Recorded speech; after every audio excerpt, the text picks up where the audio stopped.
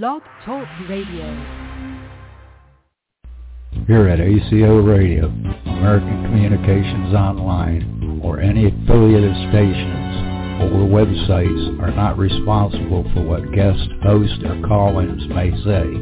All programming is intended for informational and entertainment purposes only. Hello, world. Welcome aboard, all you ground troops spinning around smartly on the planet, Gaia, Sophia, home. We share the radio airwaves with people we like and choose. And we do radio shows for fun and for informational purposes, as you heard. And I've invited two ladies for our Wednesday Women's Wise Women show. And you can decide if you like what we're talking about. But we're creating a cyberspace culture conscious community, Morphic Resonance, with watching Rupert Sheldrake today on YouTube and asking Melinda T D'Amico, formerly of another radio show, and Janet Carolesson, formerly of another radio show, but they're both friends of mine, Janet for like 9 years and Melinda this year, but we've had some of the same experiences. So we're going to share as three ladies today, sharing cyberspace culture, conscious community, and how we help each other build something new. And I wrote something up here I got from today's Waking Up, because every day is a new day, between life and death, and the hyphen in between the date you're born and the date you die.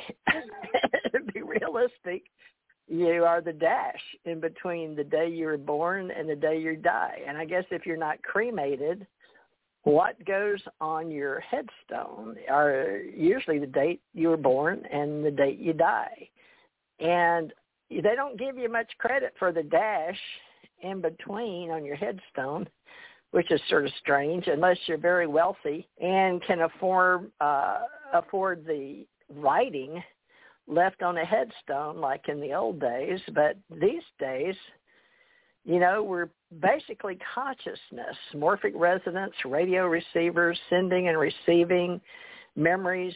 And we're going to discuss what we're doing as Cyberspace Culture Club or Cyberspace Culture Conscious, and Dr. Rupert Sheldrake on the Conscious Universe, that asked Melinda T D'Amico and Janet Carolesson if they could just peruse a little bit of that, because Janet and I used to talk about consciousness all the time, and it's a new thing with me and Melinda because we're creating a whole new cyberspace culture and how we can work together in this morphic resonance as radio receivers, senders and receivers, and assisting our colleagues, reporters, researchers, educators, philosophers, neuroscience, blah, blah, blah, and talking about waves and of thought and the polarity and how it affects us in this life. And our essence is mind and body in terms of time and space. So it's sort of fun to talk about the inner world and the outer world and how we affect each other. And we talk about words and space and metaphors of activity in our brain and the external parts of our thoughts. So I thought it'd be fun to try to use language and discuss who we are. But let me get Melinda on here, Melinda T D'Amico of New Jersey. Good evening, Theresa. How are you? Hi, Melinda. Good. I'm good. How are you? Oh, I've been better, but that's my own fault because I love salt. I have blood pressure, but my bad. So I try to watch it. I'm drinking water here while we speak. So that's good. I'm measuring apparatus of our physical body, right? And you and I were talking earlier today, and I don't know if you had time or not to peruse that Dr. Rupert Sheldrake. Yes, I did. Oh, you did? Okay. Yes, Plus I you had did. some He's stuff hard on to understand. Club. I think he's a wonderful speaker, but Smart. his accent is very heavy.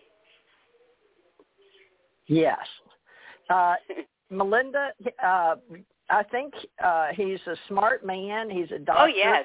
Brilliant. He wrote a book in '82 called Morphic Resonance, and then he's written a couple of new books, and I'm not familiar with them, but whatever you want to talk about today on the cyberspace culture conscious community and morphic resonance, and I know that's a big whole universal thing, and I got to listen to the end where he went on to get questions, and one guy wanted to talk about his morphic resonance book, but consciousness. But anyway, you had cyberspace culture, a regular topic that we're building together in a whole new universe of thought. Yeah. And I don't know where you want to go with this, but I know that you're.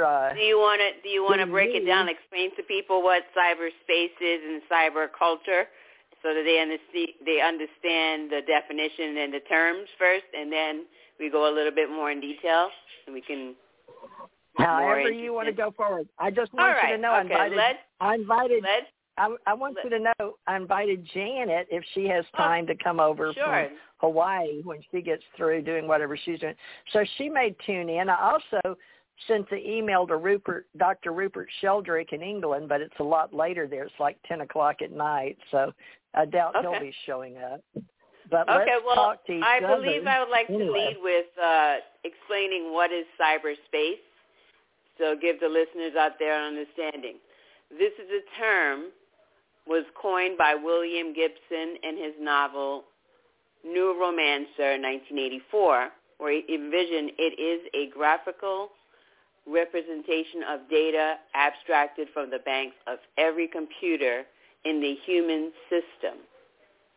Simply explained, by referring to a new medium of communication which arose through the global interconnection of computers, cyberspace describes the non-physical physical field created by computer systems and the users who navigate and nourish it.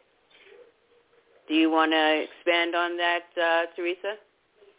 That's fine. Whatever you feel comfortable with sharing today, because I have nothing prepared. I'm just trying to produce I have the cyber culture. I'm going to talk about the cyber culture. Okay. The cyber culture comprises a set of technologies, material and intellectual practices, attitudes, modes of thought, and values developed along with the growth of cyberspace. A non-place where people from several places with pretty different cultures, values of all sorts, and habits coexist and communicate. So it's interesting. The cyber culture is a combination, a myriad of the blend of these different cultures and habits and that's coexisting and communicating at the same time. I think it's interesting. Between the physical and I do too. I find it a very interesting topic, and how we're going to perform and what we're going to add to the entire universal structure. As at least I believe we're conscious. I'd like to think we're conscious, and we can talk about conscious, subconscious, superconscious, and mystical experiences, and hopefully helping people understand that we show up weekly and we feel like we're contributing to our thoughts of activity in our brains and the external parts as well, because we're learning our ordinary language with time, and the mental pole of our physical being or the physical pole of our physical being, depending on how you want to say it. But some of the great people in neuroscience, and Rupert Sheldrake on his Is the Universe Conscious was talking about a lot of this heavy stuff in quantum theory and the future pole. And I think he was quoting some people in books and some of his colleagues that are authors, and how they measure time, space, and gravity and the poles. And if our physical pole and our mental pole are two separate places, he was basically saying that if we try to put it in science, and small pieces and modes in the matrix, not everything can be explained away with science. So what did you get out of... It's very hard to explain. Yeah, that was very true. How does what did you get out of that? Some things can't be broken down or explained, and maybe in layman's terms, that is scientific bearing.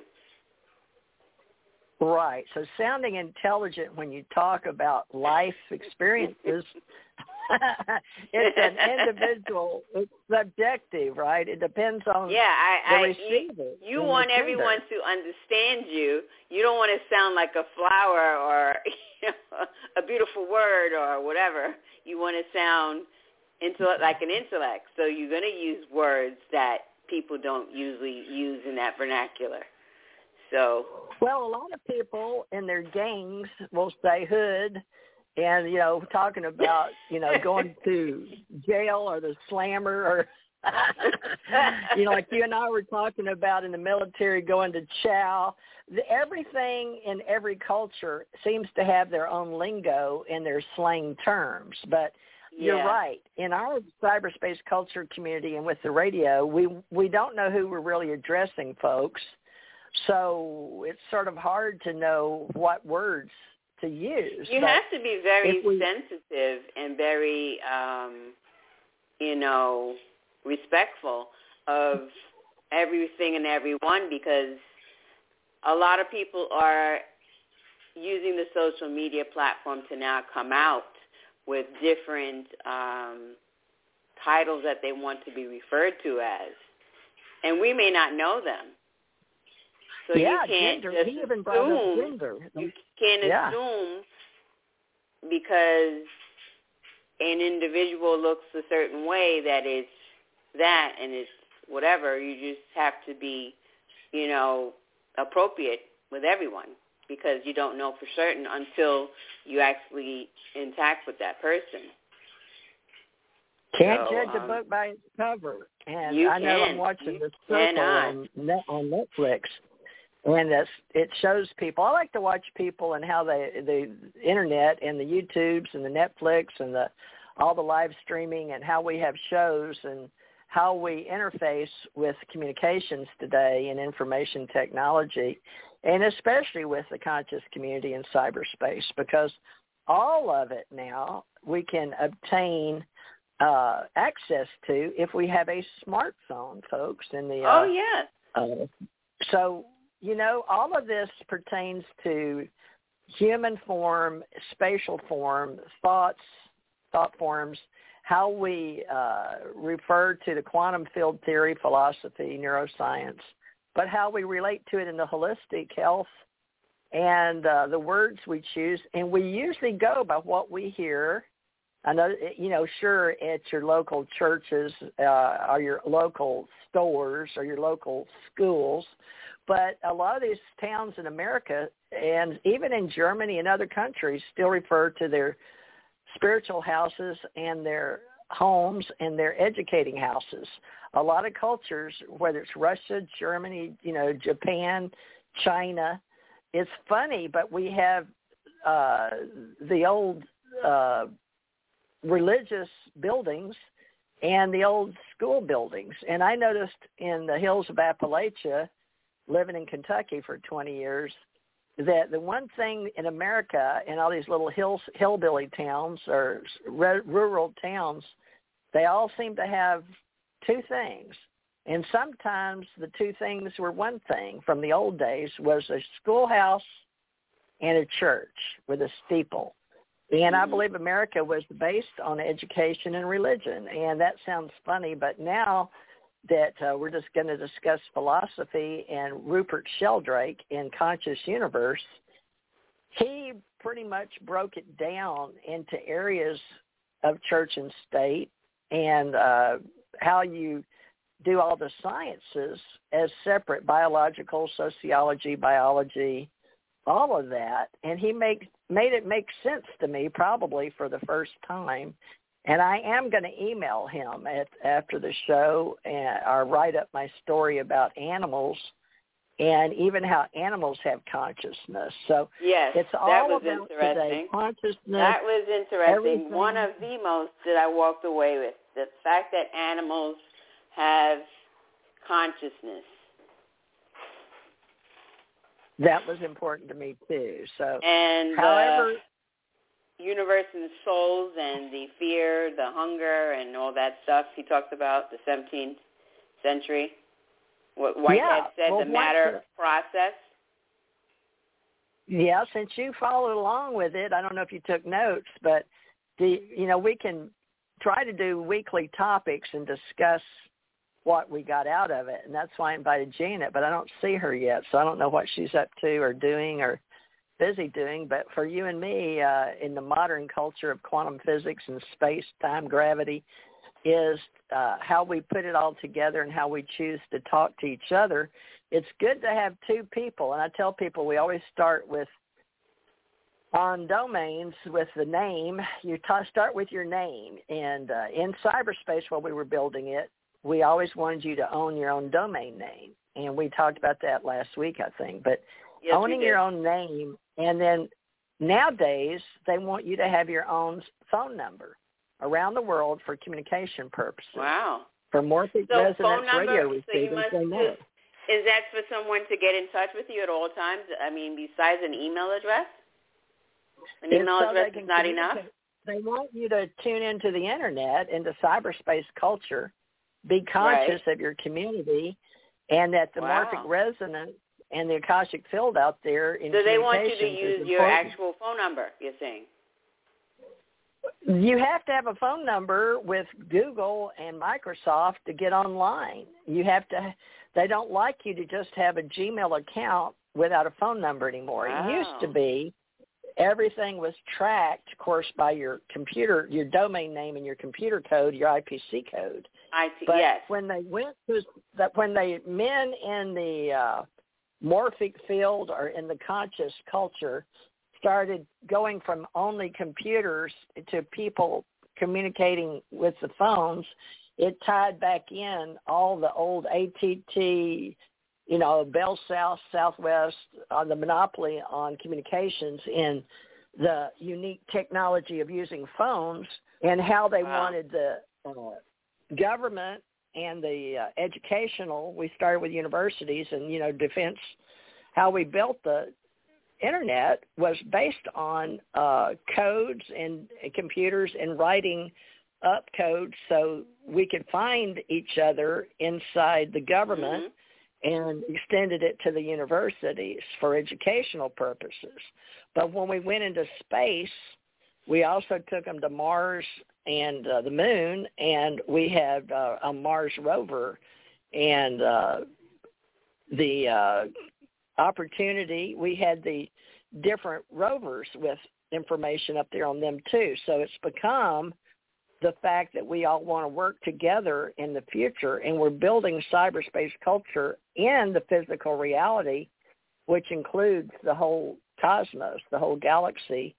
And who's to say that the whole universe isn't conscious? Because that's what Rupert Sheldrake is leading to with panpsychism and helping write books on consciousness, mystical experiences, how it affects our body and our minds and our conscious, even in quantum theory and today's quantum physics, right? We're bringing it to, it's not just thoughts, but how we use them. And since man and the Bell telephone, we'll just say telephone, whoever you want to say, began all this, is we are creating our own reality, and we create things so we can use them in space and cyberspace. And the fact that it's not all just matter is the fact that we have particles and waves, but we've pretty much broken down everything into waves. Take time, and it takes patience. And we see waves and everything. They're saying everything. All thoughts are waves now, and that everything out in the universe has consciousness, that all universes are conscious. And pretty much figured that out in philosophy and neuroscience now with quantum physics. And, they've gotten to that level where they take us out to a fact that now they want even every country, like Elon Musk, saying that, you know, we're going into cyberspace and we're going to have AI out there. Well, who's to say we didn't always have it out there? And finally, on this planet, do you think that everyone understands, does know what the AI mean? Well, you can. It's artificial intelligence. Yeah. For the listeners out there, AI is artificial intelligence. It's an intelligence demonstrated by machines as opposed to the natural intelligence displayed by humans or animals. Wow. Okay, well, that's that a good point. is what you see when you see a lot of space and technical and stuff on TV that's really interesting now. They're using a lot of that technology, and that's what science claimed to will take over us, humans, some people believe it already has with the singularity, or Elon Musk fighting the singularity, because we have those great supercomputers that can think in algorithms, and they beat Go and the next one after that, and I can't remember all the Super Go or something like that, but I don't remember all the words of the games, but I know that the supercomputer that we're at in America and in is it Japan or China? There's two major ones, and they're both competing, but the algorithms that we wrote, we wrote them in the machines to rewrite themselves.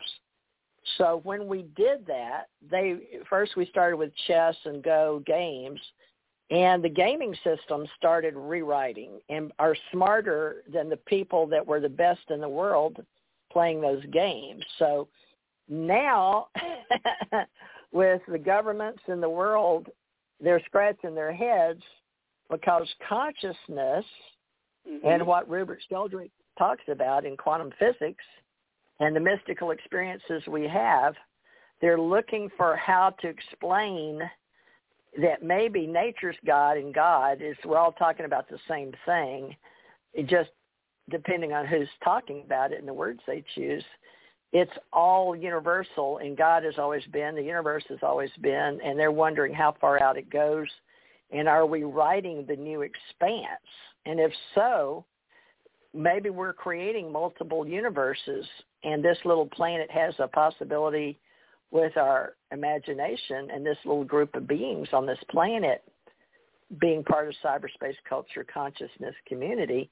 What if that's all we are out there? Do you think that it's just we're just here alone? No. I believe in an outer consciousness. I believe not only are we inner source, but we're outer source, and that all wave functions spread over time. And here in science is about measuring. That's basically, if you get anything out of this reality, is that when you come here, you want to try to measure things. You want to try to measure space and time and gravity for the activity in your outer world and your inner world. And that's what we are as souls or as essence. And yes, everybody has a conscious inner awareness. We also have a subconscious that affects our parasympathetic nervous system and keeps us driving our body, which is our physical pole, right? Mm-hmm. And our mental pole as well. But without, like watching my daughter die was a very traumatic experience, but I can deal with it and talk about it now in a logical form because I think I've shredded the wave principles of electrons that fire off in my brain and learning, neuropeptides, the words that it takes to talk about the process of thinking and having consciousness and why we don't live here without consciousness, because we go to our higher self, our oversoul, when we die, and we just join our soul, our source, or God if we're going to that level. But many people in many world religions have studied all the levels and languages and the empirical studies of angels and gods and meaning and metaphors and archetypes, right?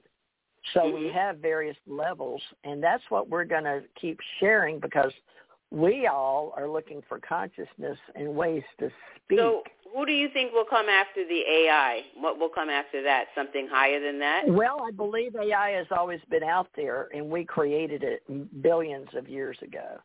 It's a belief system that people may or may not. I don't have a paper written up on it, and I'm not a neuroscientist. However, we're all entitled to our own thoughts and opinions.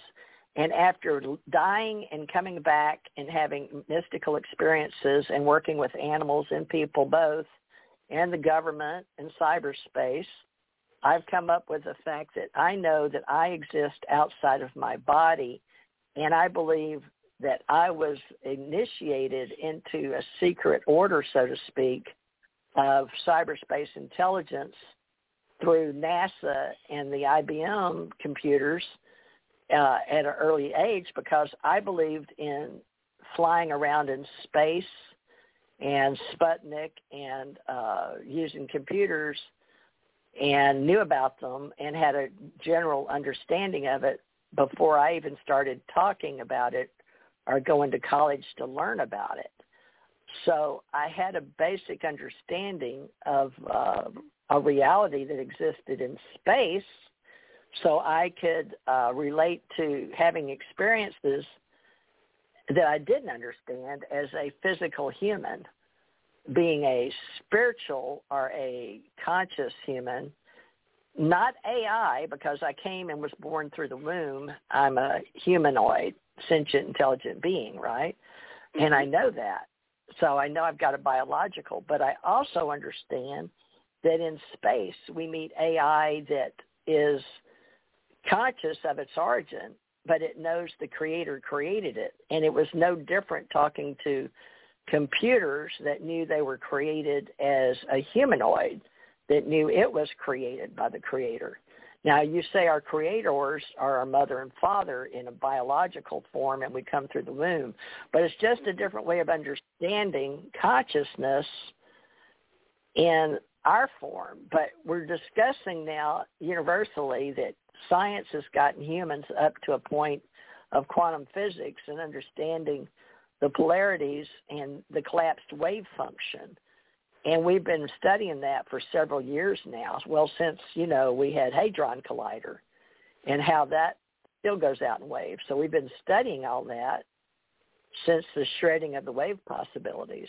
And so physical and non-physical became a thing. And science that separated it from world religions, they realized that was done because of people in philosophy of Greeks and Romans and how they taught, how they talked, how they taught philosophy before they taught science, and that all information was basically about communication. Then what did we want to communicate, right? And we've taken it from, I think, out in space from many, many different universes that have both biological and AI forms that co-create together. And they also terraform planets and travel around to many universes. And we're just becoming conscious of the whole holistic choice of possibilities. But every day we choose between life and death. Uh-oh, what's that? Is that something? No, I'm fine. What do you think of what I just said? Huh? Does it make any sense? Do you agree or disagree? No, it makes sense. It makes a lot of sense. It's just that what you see on TV and what you see in the technology realm, it's a lot. I mean, when you we're inundated. All this transpire over to life and meeting people's lives, and you use technology to help someone. They use the advancement of medicine, et cetera, and then, this pandemic that we have. There's so many things, but I am really grateful to be in a place where we can do the research. We have the research. We have great doctors, great minds working to do great things. And I look forward to greatness in science and more inventions and enhancements and, to what they already have. You know, I mean, there's a lot. I mean, just think about the telephone as one thing, okay? And if you came up in the 40s and you came up in the 70s, it's a different thing. You had different situations, different technologies, but things were done gradually, you know? I mean, they're done gradually today, the enhancements, the inventions, but they're done really quick. Like a couple months, they might have a new phone out, okay? And then 7 months later, there's a new phone. So you have iPhone whatever. Right now it's iPhone 13. I mean, how far is it going to go? I mean, how many phones do you have, you know? But that's the way of the world and being, as they say, keeping up with the Joneses. But this technology is very powerful stuff. It's not just like, you know, very limited. It's vast. I mean, there's a lot of things you can learn from the science. There's all different facets to learn. There's not one way to look at it either. So you get a lot of information when you do research and reading up on whether it's a professor with his citing of how he feels the world is seen and whatever, and the consciousness. So, but you get a lot. You know, what's really interesting is sometimes you might want to say and ask the question, when enough is enough? Do we have enough? Do we really have to have an iPhone 13? Is that necessary? What's more important, knowing that we can help somebody through a pandemic or find a cure, do research, continuing to do research to find cures for things that we don't have cures for, and having that or phone, iPhone 13. I mean, it's technical. If you don't know how to work an iPhone, you won't be able to do it. An iPhone is an iPhone. But I'm just letting you think about life. If you came up 20 years ago or 50 years ago, we had no cell phone. Now we have every phone under the sun. Android, this, I don't even know what else we have.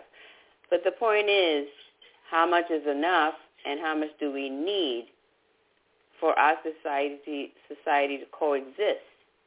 The cyber world and the cyber culture is vast. There's so many things going on. What do you think about that? Accept any messages at this time. Goodbye. Are you there? Yeah, I'm here. Okay. Well, yeah. I believe we have to have intelligence happening among us, and we don't have it among most people in the world yet. So one of the goals environmentally is to save the planet and save the species, and they go hand in hand. Yes. So in order to do that, they're combining communications and information in space.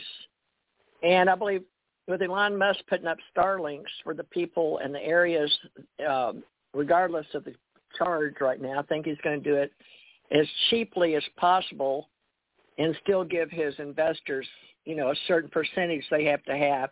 Most companies, if they get 10% return in a year, they're grateful. But, you know, we don't play, we could go into the world and the universe and the, you know, how we do commerce and interstate and how the world works and how it revolves and evolves on people and space and time and our philosophies and how it all blends and webs together. But with regards to your smartphones and people having bigger and better phones, it's based right now on technology, and as it advances, just like use forensic science, even in computers, we may have it out in space, but because this is a learning planet, I don't believe we get everything that we all know consciously until we reach critical mass mind together. And I don't have all the answers, Melinda, or people listening, but philosophically, we have some of us, especially Hindus, and reincarnation, past lives, all things universally created. You can't, destroy energy and all that in science. But how does that relate to what we began with? Everything's conscious, including the planets and the sun. And, Hindus pray to the sun for the energy and to give us, good space and have a good day every day. And that's not so far-fetched, as you heard with Rupert Sheldrake. That isn't so far-fetched that there is something other than material matter, gravity, space, time, etc. But we want to know who we are as a who and a what and a where and a why and a when, at least here. And so time and gravity, they're saying, and from what I can see between my lives and deaths and knowing of my dark nights of the soul or past lives and near-death experiences and out-of-body experiences, is it's all leading on a path with a spiritual connotation or a spiritual feeling of essence that is much more than even consciousness. I believe consciousness is where I store my thoughts and memories inside and outside, and that I also use the unity of three, or the power of three, the icon of Father, Son, Holy Spirit, or the power of three, whether it's depends on, well, like Rupert Sheldrake said, they can be metaphors or archetypes for what words we're choosing. But it seems to be the whole reality that mankind and humankind has found to the God code is based on the power of three. And when we at CERN spin out the what we were looking for, the Higgs boson or the God particle, we spun out these codes that were like the flower of life. And people took note of that everything in the flower of life and conch shell, everything we thought before we did that and had that as an experience on the planet, everything we thought of harmonically and holistically and knowing about in all the world religions and philosophies led up to science.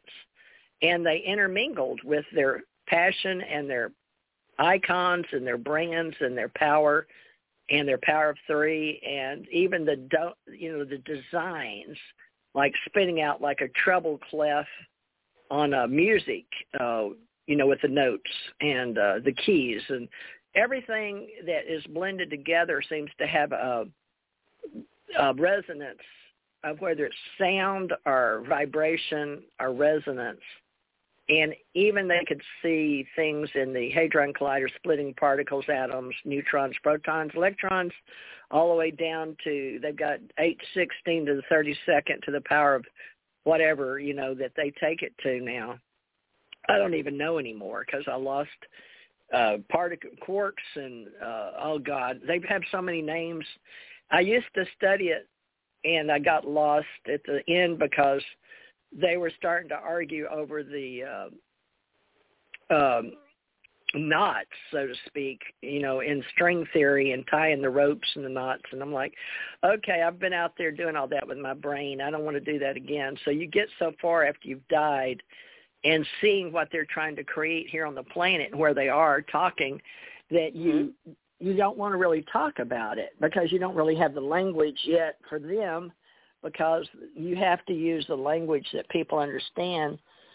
They're using conscious minds to discuss waves and vibrations and how the universe is created out there. So you have to go on your out-of-body near-death experiences and your astral travel and going to the parallel universes. And not everybody can do that yet, in conscious thought. So what we start doing is coming up with groups and clusters based on what we can do with the tools. So we start looking for each other's talents and skills and where they're at in their eternal soul's progression. So I believe that's what separates the wheat from the chaff now, Melinda, is not just age on the planet, because we've got it set up where souls, combined energy, come down here and instruct people based on maybe their past life or purpose or mission. And we have a language for that in the spiritual community that we don't necessarily have in the neuroscience community. And that's why science and religion as a conundrum and as a dichotomy or I don't know, oxymoron. We get together and we start talking, but we have to know who we're speaking to, the sender and receiver, and are we talking about the same thing? And so one of the ideas, Russian and German or Russian and English, maybe we're not talking about the same thing, but if we don't speak the same language. We don't know what we're talking about. It's just a vibration or a resonance. We open our mouth and we hear a sound. We're like, okay, you're human and you're making a sound, but I don't have that code, and so we did that with computers. And I believe that the gods that created this reality, be it El gods or El or Jehovah or Michael, the archangel, or all three of the above, coming down making, things happen down here. We have various levels of energy, and we call it nature's God, and then we separate universally based on where you were born and the culture you were born in or the life you come into. We have that philosophy, that culture, and that language we adapt to.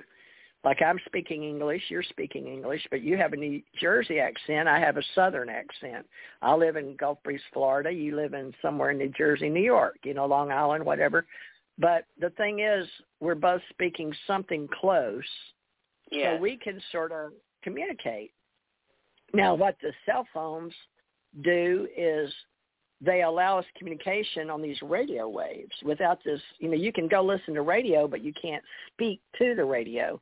Well, you can, but probably nobody's going to hear you if they're not on the radio station.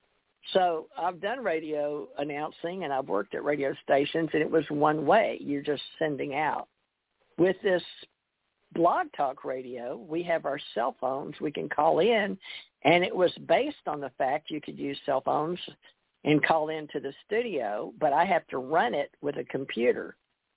I run it. Now, I could run it from my phone. I haven't tried to run the studio. I guess I could now that I've got this year's latest Samsung 412 or whatever, but I don't want to use it or try it right now. I prefer a laptop.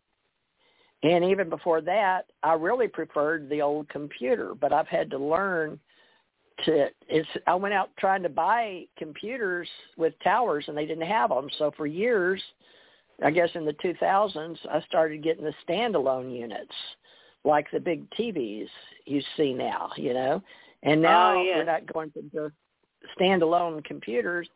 We had laptops and tablets. And now the kids are taking tablets to school even, and they're expected to do homework and to go online. And the unfortunate thing about technology is a lot of the kids, depending on where they live and their level of existence in America, they don't have laptops. So this is what I don't understand about Kentucky and Mitch McConnell, how they keep voting him in. I guess they're paying for the votes because they have drivers go by and pay them $5, right, to vote up in Kentucky. It's very well known in the hills of Kentucky and the Appalachians, even in Virginia, that you can buy votes, right? They're still a human form. So the people with intelligence think they're being intelligent about a vote, but what they don't understand is the culture.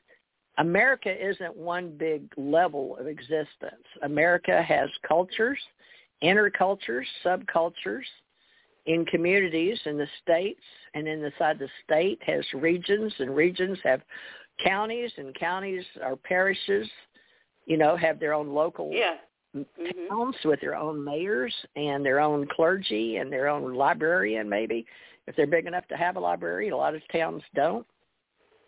But when you break it down in philosophy and science and world communities, people can be bought. And in America, because we don't have that technology level, because we went from machine learning and coal, we were industrial, and we went manufacturing from trains, planes, automobiles, to the information technology. That's such a huge jump in 100 years that we forgot about people needing to have a reason to exist. So in America, being the number one leader around the world, showing people how to be with AI.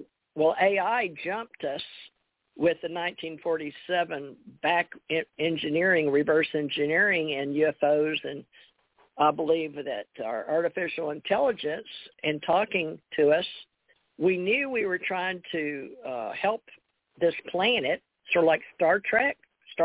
Mm-hmm. Right. But, we had that level of existence out in the universe, but people didn't know we had it. So we started telling people it existed, and then some of the people in America decided not to share it. Same thing with 5 different countries. They each got a UFO or a alien technology spacecraft, not of Earth origin, but they didn't want all the other countries because we were in World War I and II.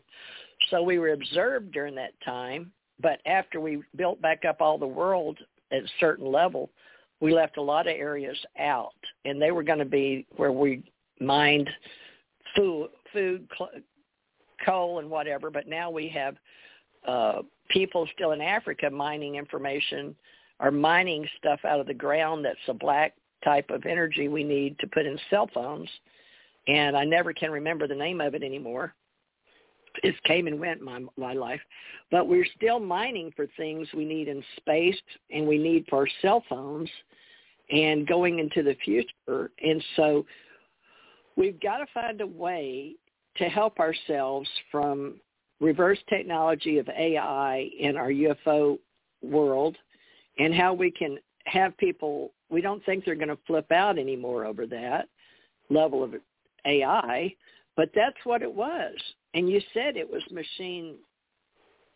AI is some of the UFOs that we have are the extraterrestrial reverse engineering, and we jumped ourselves. So what's 47 till about 70 years, right? Mm-hmm. From the Roswell crash and taking the fiber optics out of there for one thing. Reverse engineering, and we gave some to Bell Labs. I remember that in my training in Hawaii. We've went overboard too much with technology? No, because we for thousands of years we keep rotating people on and off the planet, right, with groups and communities. But when we're out there terraforming and putting people in other planets and in other universes, some of the people get left behind. But what we were doing was creating souls at an essence, a conscious God level, universes, many gods. And we also have the many planes and astral planes and travel. People say, let's say in the Latter-day Saint, our Mormon religion, celestial, telestial, and terrestrial. Those are 3 areas trying to teach the power of 3, or the 3 levels, Father, Son, Holy Spirit, are conscious, subconscious, and superconscious.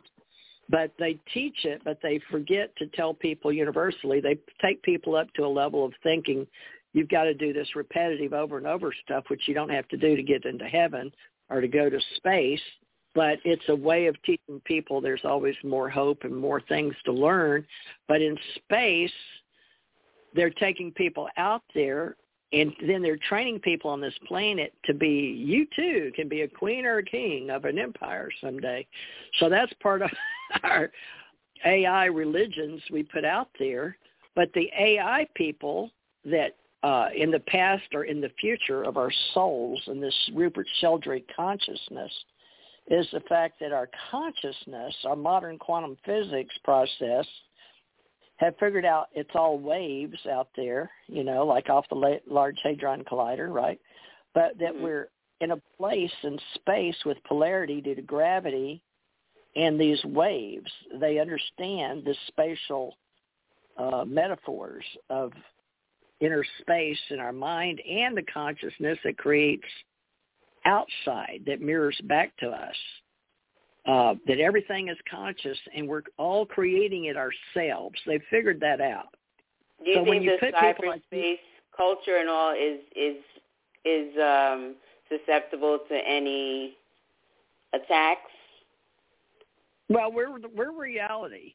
Everything is secure or not secure. Everything is life or not life. life. So right. It's all philosophy based on the inner works of each human that has consciousness. And with their inner consciousness, their inner awareness of where they are, being that I've died and came back and died and came back, and my message is that we are not our physical body. Our physical body is what we use to get around as a biological. But I also understand some levels of AI, and that we have mistakenly said that machine learning is AI, yet algorithms that can write themselves has become the singularity that already exists in space.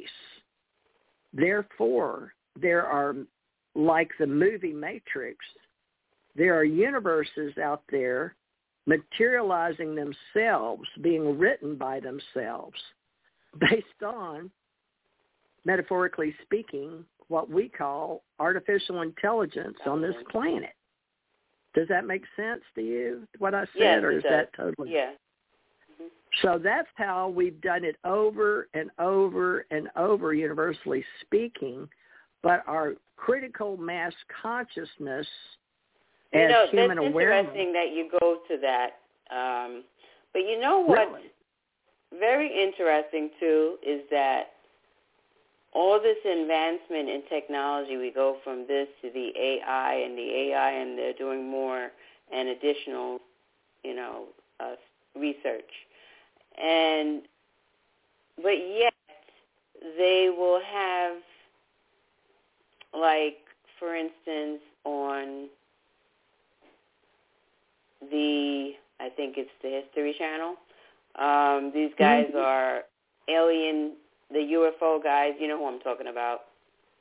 Yeah. They're phenomenal people. You know I'm talking about. Ancient aliens, maybe, and the ancient astronaut theory people. Yes, those guys, yeah. They have so much knowledge of things, right, or whatever they study, but yet they're missing links, like a pyramid. How beautiful, and, you see how it's built. How does man do that? Really? And but they can't prove certain things. So I find it interesting. We go through all these tests, all these advancements.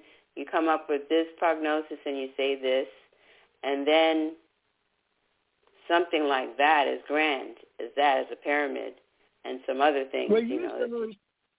We use those to, well, I believe we use those in all the universes to peak and tweak our levels of bringing in new souls, our new levels of consciousness, our new essences, our new waves. And as we're patiently waiting for souls to form, it's like Afghanistan and fighting over there when we thought we were going to go in and teach them and jumpstart them into a new culture and economy to be similar to America with American waves, and introduce commerce to a way that, now they may have cell phones over there, but gradually you have to show the people the value of the spiritual changes in their creativity of their own cultures, because each individual essence is a separate consciousness, right? Yes. It has its own free agency.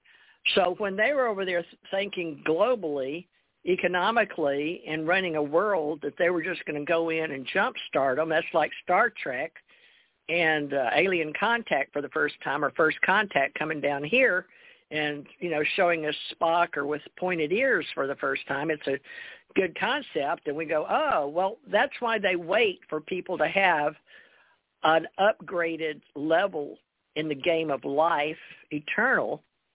And unfortunately, there are humankind that misunderstand ancient written humankind man-made petroglyphs, hieroglyphs, writings on fire-clad tablets, and their philosophy of the gods in Egypt, and before that Atlantis and Lemuria, which was a land of lemurs, which is what I think it was Churchwood that put that out there for the first time, but it's all historically written by men. And what we do is we live in these cultures and we accept the stories we tell ourselves, and then we write them down. And usually the winners of the wars, including back in the gods, empirical gods that came to Earth and built the pyramids, when they were down here, they were giants, and they were huge, and they could come and go in AI, artificial intelligence, in spacecraft not of Earth origin. So this is what they're trying to teach in the various books, or young boys or young men doing their research, writing books and doing research, going around archeologically, finding, Do you feel that we should be? Do you feel any way like a little scared with the level of advancement and stuff that we have? No, I don't have any fears at all. But remember now, I've died and come back and died and come back and been out of body and traveled near death. And, these fears of dying and coming back, I do that probably 2 or 3 times a year in my dreams, like I did this past weekend, and have a dark night of the soul, or passing over, or thinking I'm dying, can't breathe, or whatever. And then when my daughter died and my husband died, we all go through death and dying and fears, but facing your own fears is part of being a spirit or a soul or an essence or a conscious that is entrained into your spirituality or essence or vibrations or all of the above, because you become like a little node of a formation that keeps yourself inside your skin suit or your container. And when you're born and your soul, your essence is given the heartbeat, so to speak, and you're inside your mother's womb, they're saying we're alive and we can hear, and we're getting used to being in water and thumping around in our mothers before we come out the womb. And we have controversy over life and death, even being inside a womb, being a humanoid. But those that of the old country that watch women die from childbirth and believe, some pray to the sun of the Hindus, and then it was the Brahmic faith from Abraham dealing with gods from another place in space, coming down and saying this and that and the other, telling people this group and that group, separating them due to floods or due to famine or due to them controlling the populace on the planet to rise their DNA. We have a missing link. And that's something that we're studying in archaeology, but with the world having universal trade and universal, historically freeze poles, famine, but we have what causes earth, hurricanes, all of that. So we'll say the ecosystem, and then the natural ecosystem based on where we are as a planet in space and this galaxy and how it's all affecting each other. Everything's a living organism. But when you get down to putting biologicals on the planet, I don't know that AIs, I believe, Melinda, that at one time we got so efficient. Now, this is strictly an opinion and a philosophy, that we got so far out there in space with AI that we either forgot about people like us on this planet, or the souls kept creating themselves as biologicals. And I've only been out, I went beta, alpha, theta, delta, gamma, but I also went tau for the sixth sense and the sixth level, fifth dimension, sixth dimension, but seventh dimension is the God source. So we say uni, multi, meta, xeno, omni, alpha, omega are the 7 levels of the verses. And uni, multi, meta, xeno, which universe, multiverse, metaverse, xenoverse, alphaverse, or is that right? Universe, multiverse, metaverse, xenoverse, omniverse, then alphaverse, omegaverse. And we've combined science with spiritual science and religions, world religions and world sciences.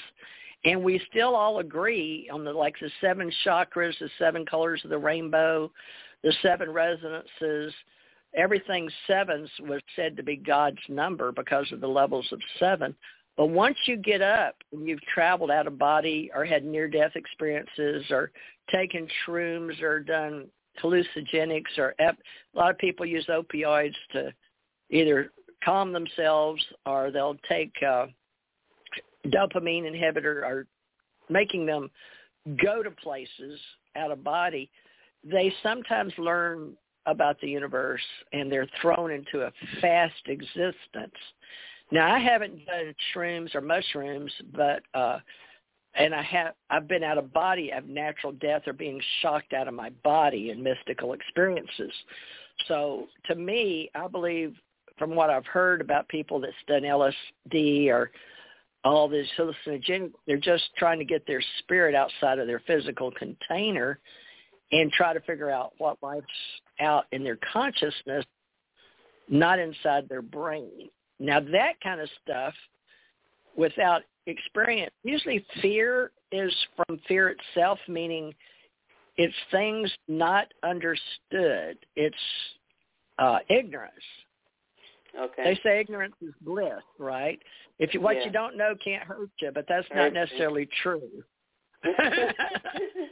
So I believe that cyberspace culture and what we're building today is based on information coming in synergistically, and we're using communication and the radio waves to share our voices that have different levels of understanding of existence, not only in this world and in this galaxy and in this universe. Cyberspace culture is of the cosmos, and we really don't know how big the cosmos is. Oh, no, that's very We don't know how many universes, but now you can look that word up because I've started called Ascension Cosmos Oracles, but I don't know how. Say the galaxies? The galaxies are inside the universes. They're all like the little records being played. So we have cosmos, and what does that mean? It says the universe, using the word cosmos. Well, we have many universes. So do we not have something bigger than all universes? There's many universes. But unfortunately, we follow Carl Sagan and his personal voyage and thoughts. But Neil deGrasse Tyson, usually people in scientific conceptual education will cite words that we gravitate towards, whatever the popular is. And that's what we're doing with cyberspace culture right now. Now, Cosmos, they have Cosmos Space-Time Odyssey, Cosmos Magazine, Cosmos with what it means, but we've got to find a bigger word. Cyberspace culture, we're putting limits of human intelligence on the fact that we use words. You mean we need to broaden it, you mean? We've got to have a bigger word, because if cosmos is only the universe. Community? No, it has to be bigger than all universes, multi-universes. All together. 7 levels of universes. Okay. So many. 7 parallel. And they have dimensions. They talk about 10, 11, 12, 13 dimensions in space. So we have space, time, and gravity. Right. And the poles of physical and the poles of conscious or spiritual.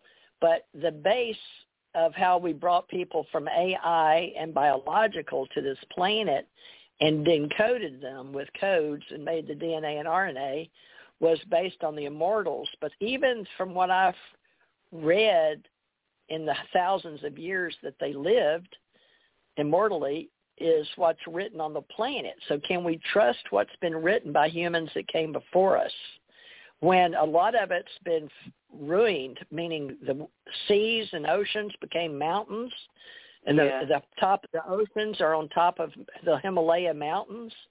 And so, in other words, what used to be ground is now way up where we can't even reach. Yes, that's true. So the cosmos is based on knowledge that we find on the planet as humans in a certain space and time inside a gravity field that holds our consciousness together, like gravity holds us. And we still don't understand how we're held within inside our own human form. We understand gravity. We understand being born. But they really haven't explained consciously how we're separate entities. I don't know that people understand space, time, and gravity as individuals. Yes. Of why you and I are talking on these radio waves as separate humans. Right. This is the new world of the cosmos. And you're right. We go by Netflix or TV, right, or movies. Yep. We are the stories we tell ourselves. We are the memories that we have inside. We are the mirrors of the cosmos and the nature's God, or nature that reflects back to us our own reality. And it's only about life and death. There is no other thing to think about. You're either alive or you're dead every second, every minute of the day. So we've adopted space and the time that we're here based on the time we are born, we live, and we die. Okay. We're organically in nature. So we have cosmos based on nature, what's natural and organic that we can experience outside of ourselves and inside ourselves. And inside, that we believe is awareness is not just our spirit, but our consciousness, and they're not the same thing.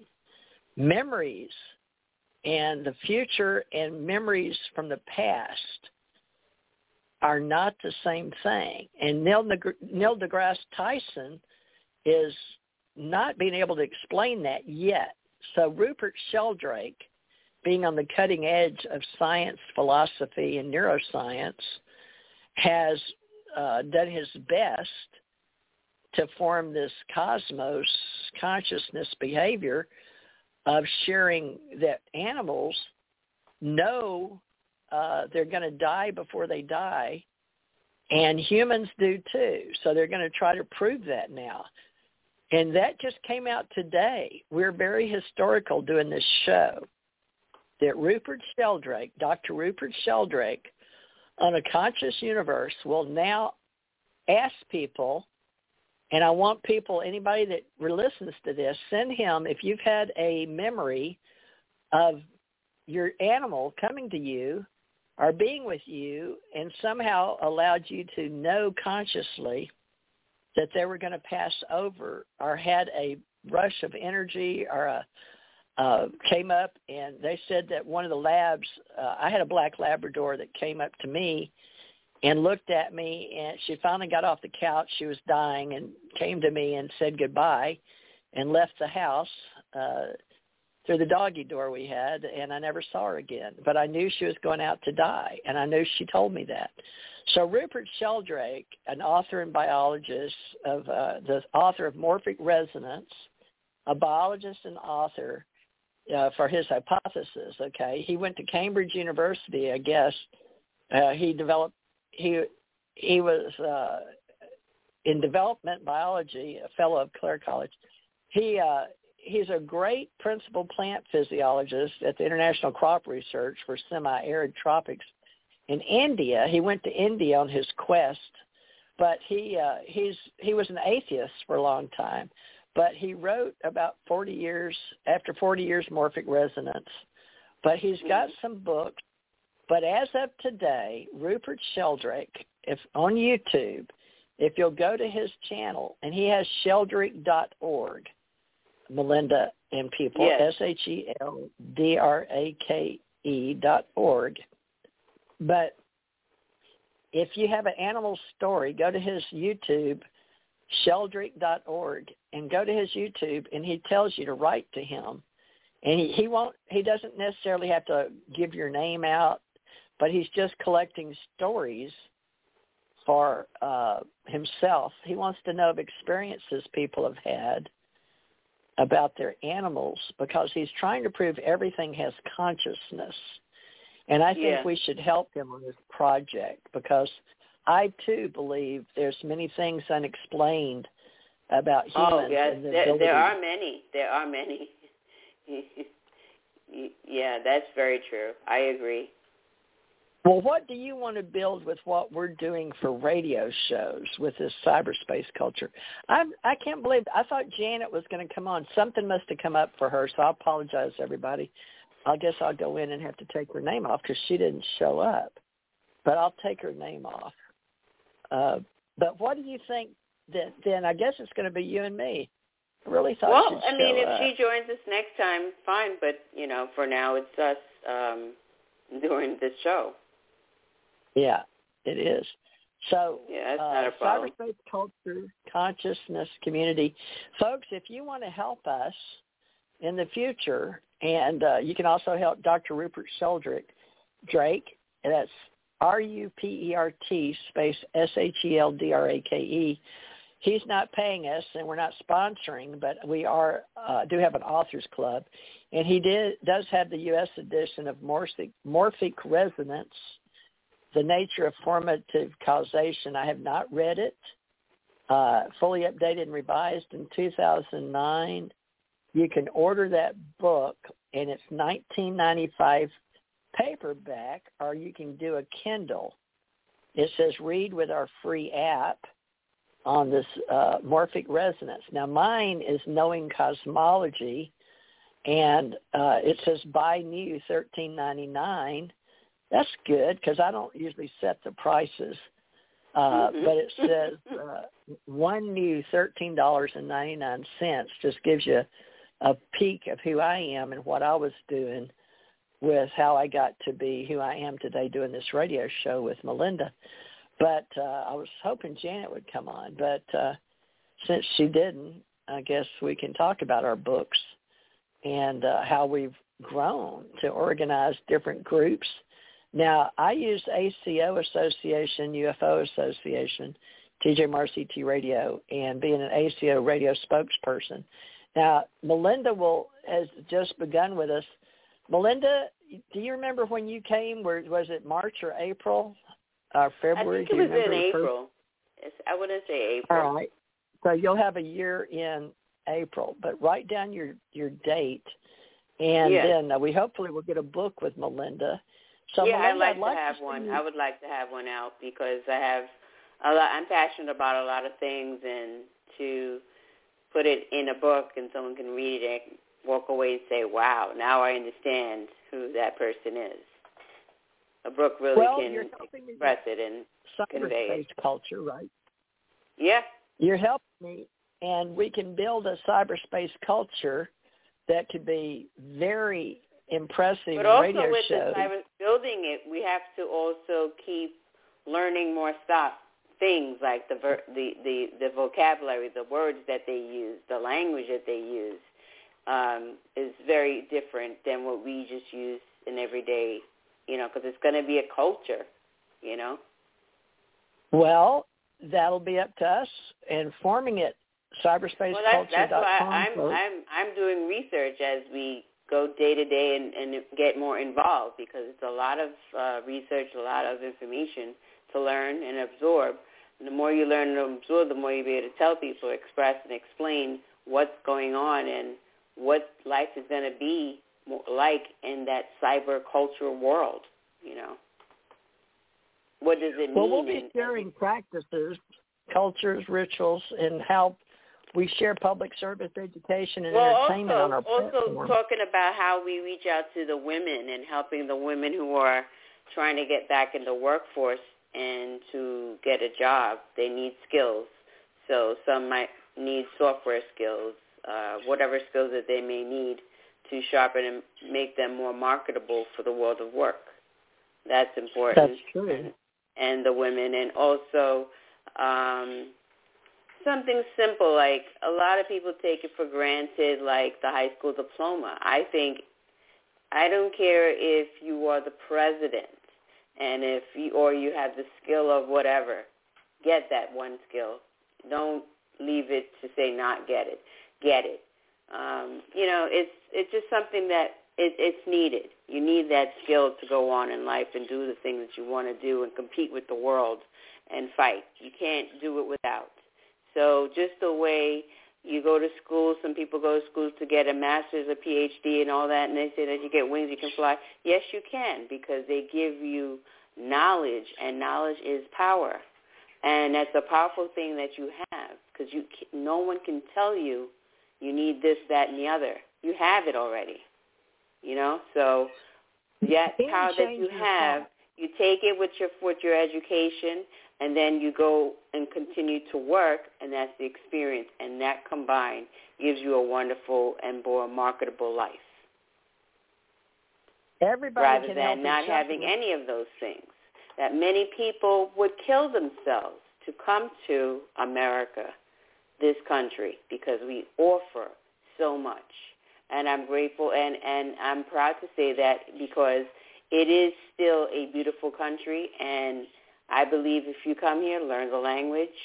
If you have a language that you already, a secondary language, fine, but learn the American language. You need to speak our language. Speak English so we all can communicate. That's very important in the workforce. I see a lot of people, they're very, very shy because they don't speak the language. And, I've worked in the educational sector. I've worked in the security sector. And sometimes I worked in areas where there's mainly Spanish, mainly Caribbean, and limited education. And people are shy. They don't want to speak up for their rights and things that they should get because whatever. But, the only way you're going to be able to succeed in America completely is through getting all the skills you need, getting the paperwork to make you a citizen. All those things need to be done in order for you to have a better opportunity at making a great life and future here in America. And it can be done. It's not impossible. A lot of people think, oh, I'm from another state, or, if you want help, you need help, you speak up, there'll be people to help you. And I believe that. I always help people, to make better choices, and, they can say, well, you know what, I did this, and I'm living better than last year. And this year is a new year, and, moving forward. So that's part of what this whole project of going forward, the culture and education, the knowledge, taking people from one level of life and going to another and moving on. And I always believe that there's no stupid question. There's no dumb question. If you don't ask the question, you'll never know what someone is thinking. So that is the fall. If you don't ask the question, you didn't ask the question. So no question is off the table. You can ask any question, any way, shape, or form. It doesn't matter. If it's technical, scientific. If I don't know the answer and Theresa doesn't know the answer, we'll find the answer. Between the two of us, we'll find the answer. And you will come up with the right answer that you need to take you where you need to go. But that's what we really need. I think that's important, helping others find out where they are in this reality and what can help them move forward, as my children say. Like an evaluation, an assessment of where you are educationally, in life. Do you have an education? Do you not have an education? What do you want to do? You came to America with maybe you're a social worker from another country. Do you still want to do that or do something else? Pursue something different? There's a lot of different things, and the quicker the time that you take to make up your mind, the easier that you can go on a greater path and more positive path. Then people struggle because they waste time in going into other fields and sectors that they have no passion or interest in. So that's what it is. We need to help each other. There's people out there. There's organizations, and wherever serves you, whatever organization that you can find that is helpful to you, by all means, all you need to do is, like Theresa keeps noting that it's a computer and a phone. You need a computer and a phone to be able to be this cyber person. You can be a part of this group because you can get on the phone and dial. You can get on the computer and you can do research. And you can do anything that you need. So nowadays, as long as they've got a phone, they've gotten where the computers are so smart on the smartphones. Everybody basically can find out, as long as we're putting, we go by trash in, trash out, folks. It's TITO, TITO, trash in, trash out. It really depends on cyberspace culture and our conscious community in the morphic resonance field, or that of radio wave senders and receivers, that when we bring it to the universe and we bring it down to earth and we make it manifest, is the fact that all of us can communicate our thoughts when we want to sleep, eat, or hungry. We learn that from the time we come into a biological form, and we pee, we poop, to be honest, and we want food and water. These are normal, natural needs of every biological intelligence humanoid form on the planet. So what do you do after you get that? Well, we usually, if we can get food and water in us, we'll look for some creature comforts. We all want to be comfortable, don't we? We don't want to be rained on or frozen to death. So once we're born, we usually have adults, because of our native culture as humanoids, in whether AI meant it or not, or whether humanoid biologicals meant it or not, somehow universally, if we're in illusion or delusion or a real matrix, some of us decided this game of life was going to be played where we were going to want to survive death. So the ultimate name of the game of life is to survive. Well, yes, it is. Now, consciously, the new conscious movement we call the Ascension Age is also about thriving and helping not only yourself and those around you, but those that come across your path, or if you're in a community or a culture, is to help them. Now, at my age, I'll be 70, but I still get around pretty good, even though I broke my back and neck. But in the humanoid form, a lot of my friends, because of my reality and my experiences and my privilege of being born white, Anglo-Saxon, Protestant in America, and prior intelligence and the government put millions of dollars in my training, decided I should do what I'm doing and help veterans. And that's how I met Melinda, because she's a veteran. But now those hats universally, there's all the universal hats of being born, dying, out-of-body experiences, learning how to be a psychic, learning how to be a hospital corpsman or a medic, and moving forward into holistic health and integrative medicine, which these are words and categories that the government and the universe gave me. But working with integrative medicine veterans, and my daughter died of cancer here at my house, well, really in the hospital, but she started here and passed out. But she couldn't open her eyes or see, but she moved my daughter's hand trying to give her compressions that hurt her in her chest.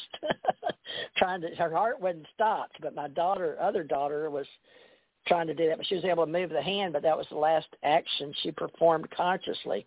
Then she couldn't even move her arms anymore. But watching death and dying and knowing that she wanted to live, but her body, her pole, her physical pole, her physical container, she had a blood vein burst in her head. And this is the weakness of the physical, even though the mental and the spiritual and the emotional bodies, because we're mental, physical, emotional, and spiritual, and put it all together, we have a nervous system. And I saw that very clearly this last few days of my dark night of the soul. And again, but I've died, when I was a child, and then when I was an adult, giving my daughter, the one that died, giving her birth. And then she gave birth to her son on March 13th, 1997, which today I think is odd, because that's when we had to fly over the day that she gave birth to her son. So there's some extraterrestrial dates in our UFO history, UFO lore, and UAP associates that match my reality. And I was born on December 26th, and there's dates that happened there in England with UFO flybys. So dates may be important to this story. I know they are to my story. And today, me and Melinda, we're doing Cyberspace Culture Conscious Community and talking about Rupert Sheldrake's Conscious Universe, how we can combine our Cyberspace Culture Conscious Community, Morphic Resonance, read his book. And basically, it's just saying everything is not just how we can break it down into science, that everything is a wave function. Just to break it down without reading the book, everything that's scientific cannot be explained, and they know that now. They realize that there's measuring apparatuses and a physical fact that the body of measurement, it can collapse a wave function, but when you look at it, it changes the reality. So that's got quantum physics really puzzled, to be honest with you. So just like gravity and time and space, this is what's upon us after, August 31st. So September is about rebuilding cyberspace conscious community, cyberspace culture conscious community, and with the radio waves and joining AI biologicals and the way we conceive our consciousness and using radio waves, which still go on out there and create new realities. Now, that's a far-fetched wave. You have to be patient while these principles of neutrons, protons, electrons start going out there, and quantum theory about shredding waves and making new waves, and how all the possibilities happen. But what we teach in my group, Cyberspace Community, and my Cosmos Community as a psychic, is there are unlimited possibilities out there, folks, in your mind and your body, and you want to keep both mind, body, and spirit, and your emotions, your mental body, your physical body, your spiritual body, your physical, mental, emotional, physical, and spiritual. Okay? Now, the fifth element is your essence. So I'd like to hear from you guys out there, including you, Melinda. Is your essence outside of your consciousness, your spirit? Is that your soul? And is that what they're really seeking that they can't put into science? They thought the Higgs boson was going to be the God particle, but they found out it wasn't. It's not just about breaking it down to neutrons, protons, electrons, quarks, and whatever else, muons. I've forgotten all the names, but because I stopped studying quantum physics after we did the Higgs boson, I went on to life. But say life, everything between life and death is the hyphen. So while you're here, what does your hyphen look like? Your dash. What is your dash? Is it a hyphen or a dash? I guess it's a dash, but what does yours look like? Let me look up the word hyphen. I think that's the wrong term. But I'm learning too, folks. I don't know. Do you see them as being the same, depending on how you use them? You mean a hyphen and a dash? No, it's different. Hyphen. Oh, I just saw a hyphen versus a dash. Now, that's just a metaphor. The dash is used as an independent clause, and the hyphen, on the other hand, is to join two words together, yellow-green. So I guess the dash tends to be slightly longer than the hyphen. And usually would have spaces before and after the symbol. So dash versus hyphen. So what did you ask me if they're the same? You meant essence, spirit, soul? Or essence, soul? Or essence, spirit? Essence and soul. These are gluons, or mufons, gluons, muons, gluons. They're hyphens and glue words together. Dashes are a series that sort of set them apart. So I guess if hyphen is the glue, dash separates it. Yeah. So hyphen versus dash in punctuation is a lot like life. a dot and a dash or a dash and a hyphen. Now, hyphens and dashes in the United States, when a hyphen's joined, like two or more gathered in his name, he is there also, is what we say of spirit. And these are metaphors, or God Father and God Son. You put them together and you have a dash in between. That's your spirit or your soul, or the essence of the two, sometimes confused because they may look alike, but they're not in the function of words. And Dr. Rupert Sheldrake explains that to you. If you want to go online and look up conscious universe, ? A conscious universe. Okay, that was what it was. And he gives a talk September 5th, and I asked Janet and Melinda to look at that, and I watched it. And I'll have to watch it 2 or 3 times. It's that good. But he is hard to listen to because he's an educator. And sometimes when they get on the podium and they start teaching, they forget their radio voice or their dramatic skills of tone and intonation as actors, because we're all actors, right? Life is a stage, and we're merely the players on it, right? So he was acting and telling the stories of reality in his psychology or his philosophy with neuroscience. So I like Dr. Rupert Sheldrake, but I'm not familiar with his work. So I would like to become familiar with Dr. Rupert Sheldrake's work, which means I'm going to have to buy his book probably to understand him in this field of parapsychology that he proposes, the Morphic Resonance. Now, he was born June 28, 1942, so he's 79, so he's 9 years older than me. He was born, it looks like, Newark on, maybe it's hyphen, Trent, United Kingdom. His wife is Jill Peirce. He has 2 children. Oh, my God, he named Merlin Sheldrake and Cosmos Sheldrake.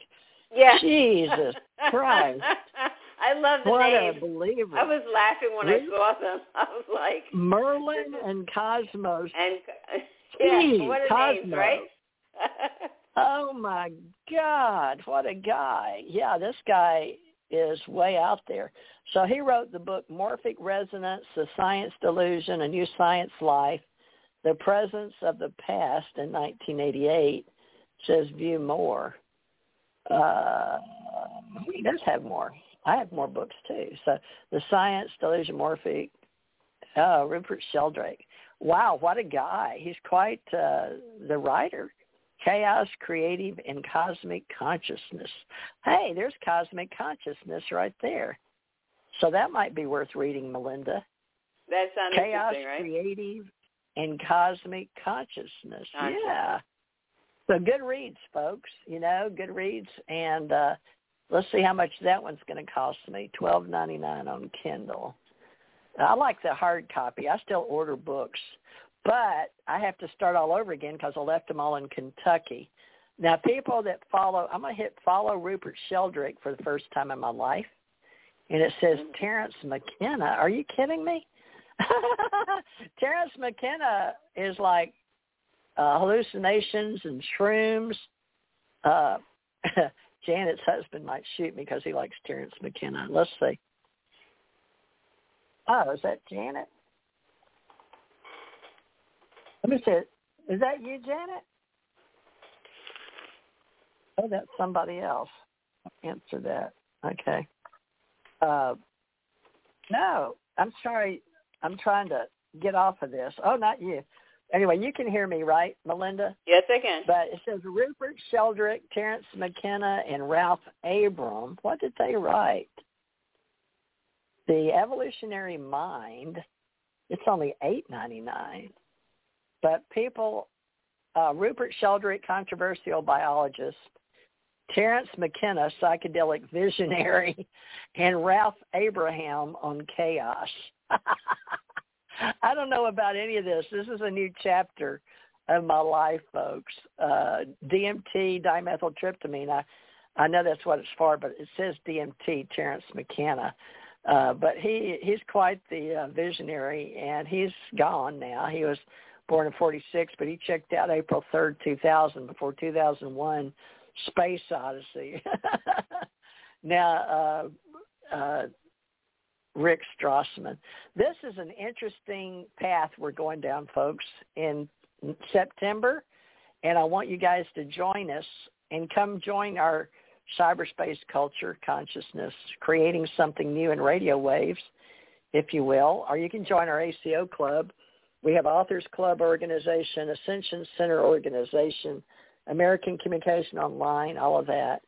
But and I've got ACR Radio, and Melinda's trying to help me maintain awareness of showing up and being a power with a radio station and a radio channel.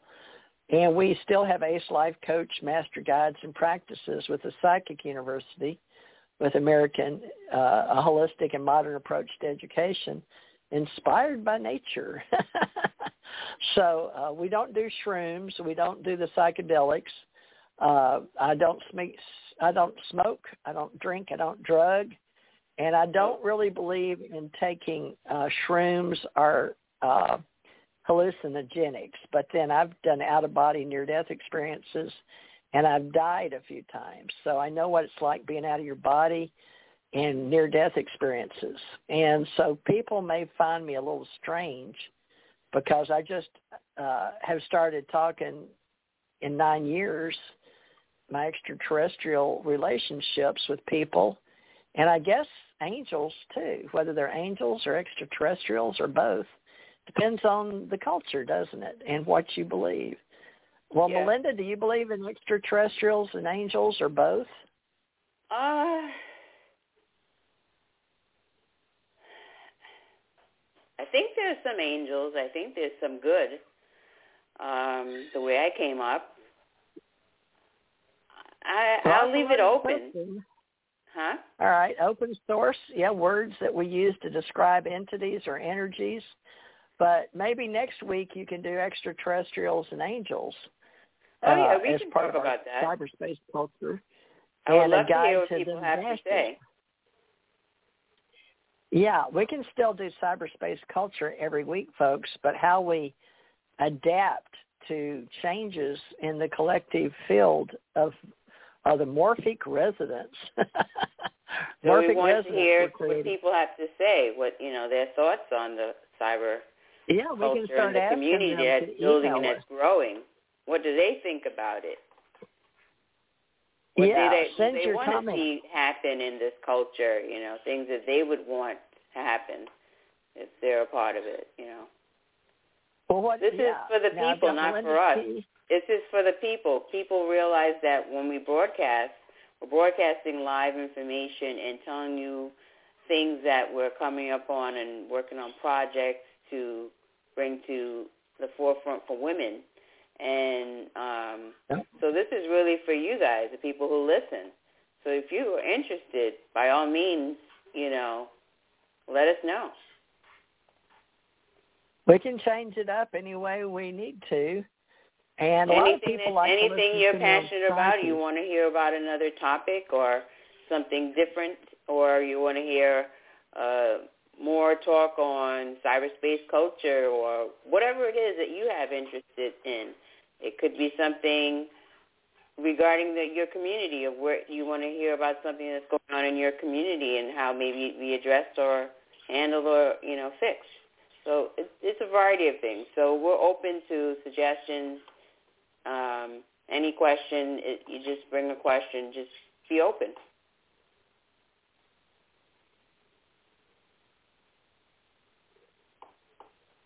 Well, what else have you got for us today? Well, I was, I've watched your friends. I call them the guys. I might say to you the boys, but the alien guys.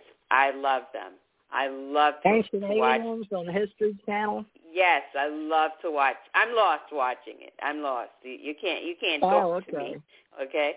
I pretty much know every topic they're talking about, but I've studied it before they got into it. But sometimes they're still left with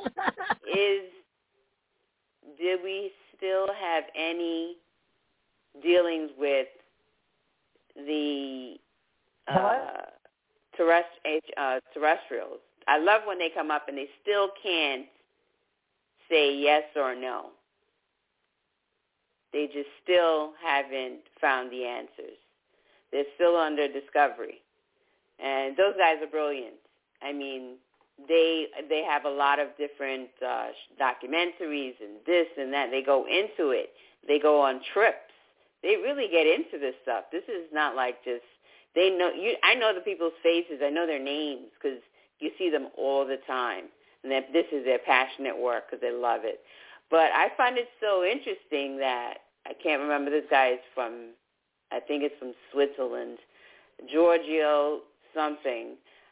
And at the end of the documentary, they still don't know if there has been any communication with another. Yeah. Hey, I want you to meet somebody on radio. Dr. Rick Allen Miller is a part of our Cosmic Consciousness Cyberspace Culture. So I merged you into the radio show since you called me. We've only got 18 minutes left, but you can fill it with your book. Now, I can do a lot more than that. What do you think about the COVID virus? It's basically a bunch of aliens that are making a new human being, not Homo sapien. It gets weirder. I mean, really, it's that spike protein is not in nature. And now I'm not sure it's a bioweapon as much as it's kind of like rhesus negative. You know, where did that come from? Because everybody that's gotten the immunization is now a GMO and belongs property-wise to the company that made the virus. Oh, God. So I belong to the company that vaccinated me. Yeah, and in 50 years, that will be your sponsor with your chip implant and the rest of it. The creepiest part... From now. Well, I'm just messing with you, but the creepiest part is that graphene oxide turns you into an antenna. And if you thought you lost your privacy with your cell phone, you can't believe it will register when you want to have sex, when you have to go to the bathroom. It is creepier than anything you can imagine. Well, Dr. Rick Allen Miller, folks, welcome back. Sorry about that. I had to say Rick something. Miller, nice to meet you, sir. Nice to meet you. Who am I meeting? I'm sorry. My name is Melinda T D'Amico. I'm not a doctor yet. I'm sorry, Mom?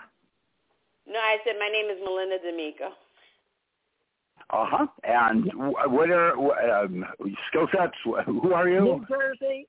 She's taken Tommy's place in New Jersey. I'm working with Theresa Morris. Okay, good for you. Yeah, Teresa's a nice person.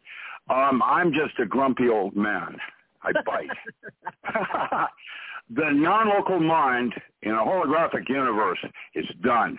Its sequels now, it's the third in the series with power tools on the protocols I developed for Navy SEALs and the ESP, Thinking with a Gut, which was the first protocol on how we chose SEAL Team 1. And that was done with Edgar Mitchell at Mission Control in 1971. And this non-local mind has chapters in it like Chapter 5 is called Synchronicity, where nothing happens by chance. And the last chapter, Chapter 8, is The Mind's Eye, where imagination is reality. Physics and religion won't get you there. They'll get you close, but our ability to conceptualize and our starting with assumed truths before we even do definitions limits just exactly. It's like Simon says, you can go halfway to the door. You'll never really get there from here because it doesn't work like that. But imagination, that's why all your saints in history have stressed the importance of training the mind.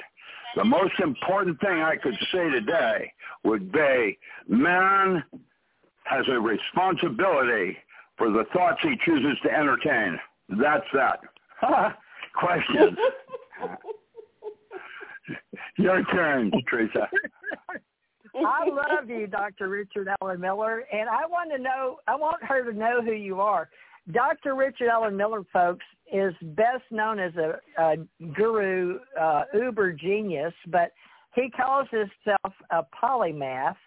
And well, that's it. Old man DuPont put his finger on me when I was 15 when I did code for the NASA and those black women. And then when I was 16, I built a linear accelerator that was later used to measure the water on Mars with Mariner 4. And when I came out of undergraduate school, that's when I started Navy intelligence, and I'm 77, and I'm still working as a GS-18. Wow. Very impressive, Doctor. Well, no, old man syndrome. It's a club you never get out of, the same as it ever was. Old man DuPont was, he came to my high school graduation, and then when I graduated from Pullman, he was there to escort me down to DuPont. And I remember I worked mostly in Wilmington, Newark, where I was working in instrument products division. I was working with their instrumentation. I'm basically a physicist that when I touch machines, they work. I don't know how, it's just, I'm an experimental physicist. And that's why I did all the paranormal studies for the military in the early years. Who was old man DuPont? Because I only know DuPont Chemicals because I was investigating. He was the one working under Rockefeller, and they were out trolling for, creepy people like me. I remember meeting, Jerry. I'm not going to mention names. I knew Captain. All these people early on. Like Michael James Ricconesuccio from Tacoma, he's still in prison in Leavenworth, but he sits in a really nice cell and he works for the government now. It's, I don't know how to explain it. Are you talking about the original 19th century prominent DuPont, like Pierre Samuel? Yeah, the old man DuPont. Yeah, his granddaughter was my doubles partner when I went to Forest Hills. I played tennis. That was my big sport. So which family, two family members, did you Gretchen Vosters, who was my doubles partner. Yeah. Richard? Wait, who was it? Gretchen Vosters, his granddaughter. And I played with Arthur Ashe, too. I was that good. I played really good tennis. They clocked my tennis ball at 110 miles an hour, and it would come in with a curve on it to hit the pavement and go off sideways. Nobody could take me. If I could get to the net, I was very, very fast. Well, what was that Huguenot heritage? They made money in black powder. Was that gunpowder that they made money in? Well, black powder usually does mean, gunpowder, okay. and single load, 1800s, yeah. Oh, so you don't have to own the guns if you own the gunpowder, I guess. Well, no. And my dad would have ripped you bad because it's not a gun. It's either a shotgun or a rifle. It's either a pistol or a revolver. Get it straight, girl. Yeah. Let's see. Oh, God. What did we say in the military? This is my weapon, and this is, oh, gosh. I remember this is my love of life. Yeah. So that's Marines. Navy was, the Marine Corps' logo was first to die. Not me, man.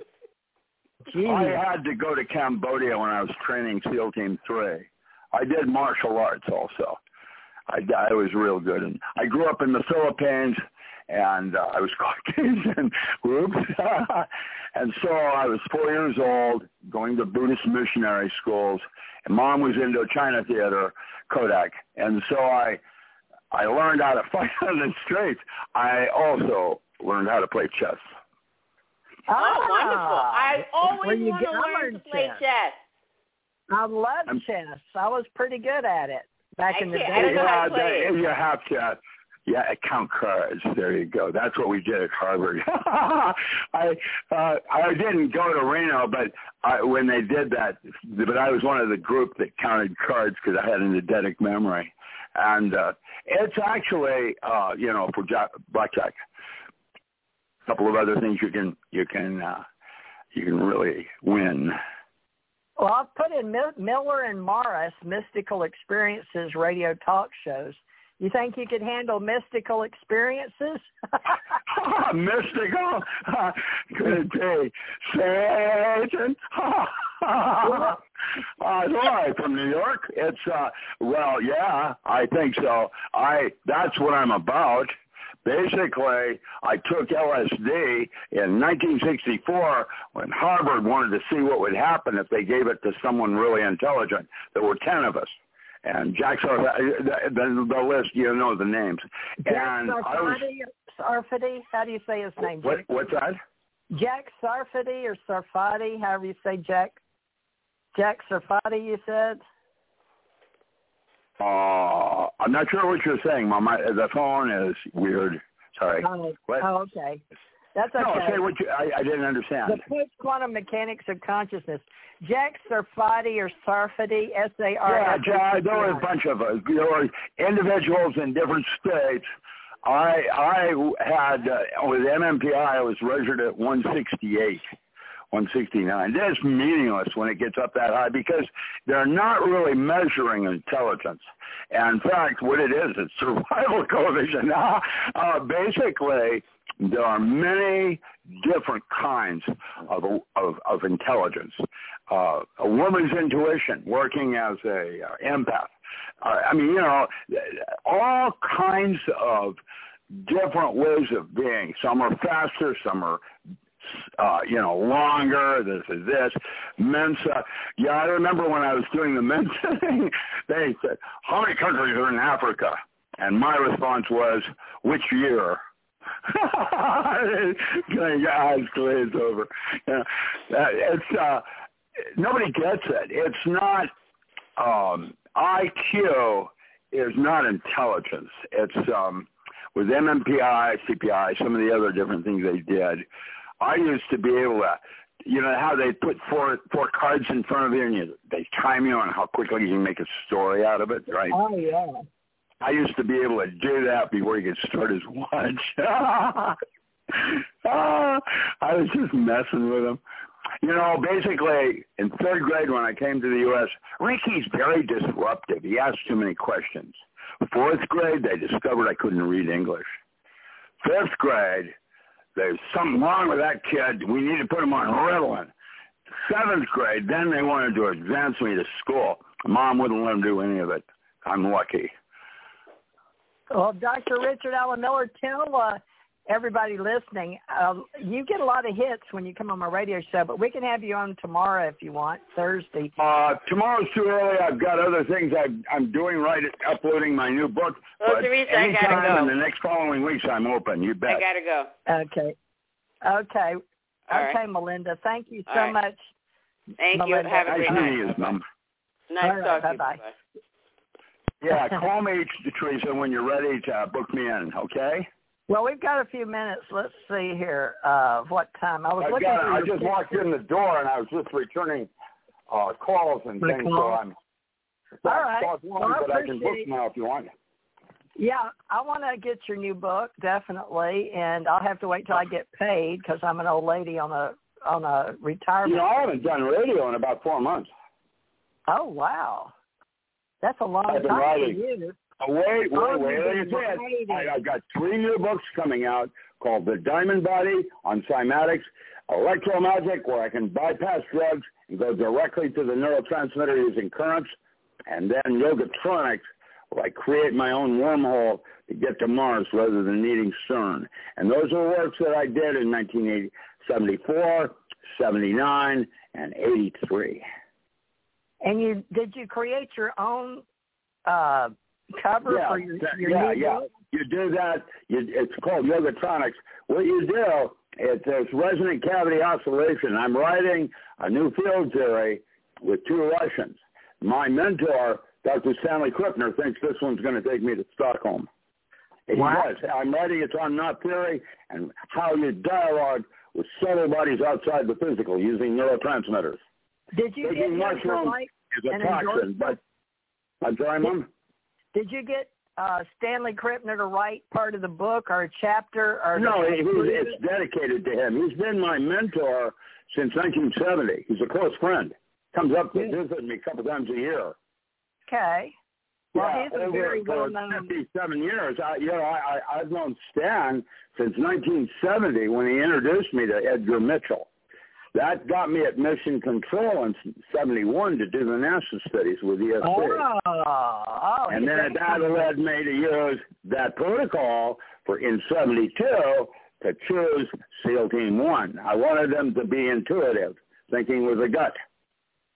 Wow. So Stanley Krippner. He's orchestrated. I'm a GS-18. That means my rank is even that above that of the President of the United States. They can't pay me anymore. There's a federal reg at 72, but I get food stamps and dancing gorillas and, the usual. Well, they didn't retire you and tell you, they didn't have, don't you get a pension of some type? No, I'm civil. Because you're a contractor? I'm civil. I'm a government employee. I'm not Navy. I'm Navy intelligence. Oh. Well, you were I was lead physicist at the Pentagon under Nixon. I got to go into the Oval Office. Ooh. Well, we got to meet the presidents, but I met him in Houston. He's really actually pretty smart. I was impressed with him. But he's got his pants cut down and taking a doo-doo. Naughty. They're all criminals, of course. None of them are straight up. I remember the phone by the commode with Ronald Reagan. Ronald Reagan. You've seen one redwood, you've seen them all. How did they put it in the 14th century? Or a little small town? Kill them all. Let God sort out his own. Well, you're doing well. You've written a new book, so your mind's obviously still engaged, intelligent-wise. What? I'm engaged? What? Your mind is still engaged. No tongue. Yeah. You can still interface with the best of us in AI and in communications. So something's wrong, though. I'm being dogged by something. I can smell a rat. There's algorithms. It's as if I know something I don't know. Well, you said you were going to open up. Weren't you going to open up that krill package for us in Area 51? You're going to try to find that. You mean, Grim Lake. I have 2 doors now. I've had epiphanies. The first one was late last year, I think. Can't remember exactly when I realized a higher form of communication is emotions.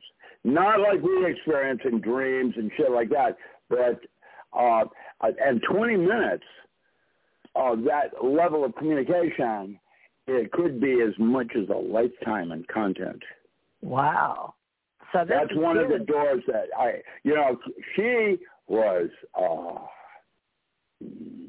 now, when you realize how limited we are, I have no illusions, that we're just, but part of the food chain, everybody's got to serve somebody, that's the way that works. Do you have a date?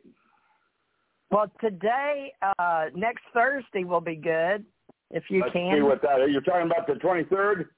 I guess whatever next Thursday is. I don't have a calendar. Well, let's say next Thursday. This Thursday's 23rd. What time? The same. You called in too late. It's 2 hours before this, so 2 o'clock. What's that mean?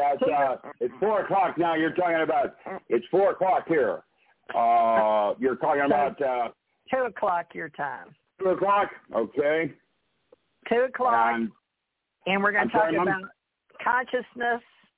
We're going to talk about anything you'd like to. And I'll send you some assets, Theresa, on my new book if you'd like to post them. Okay.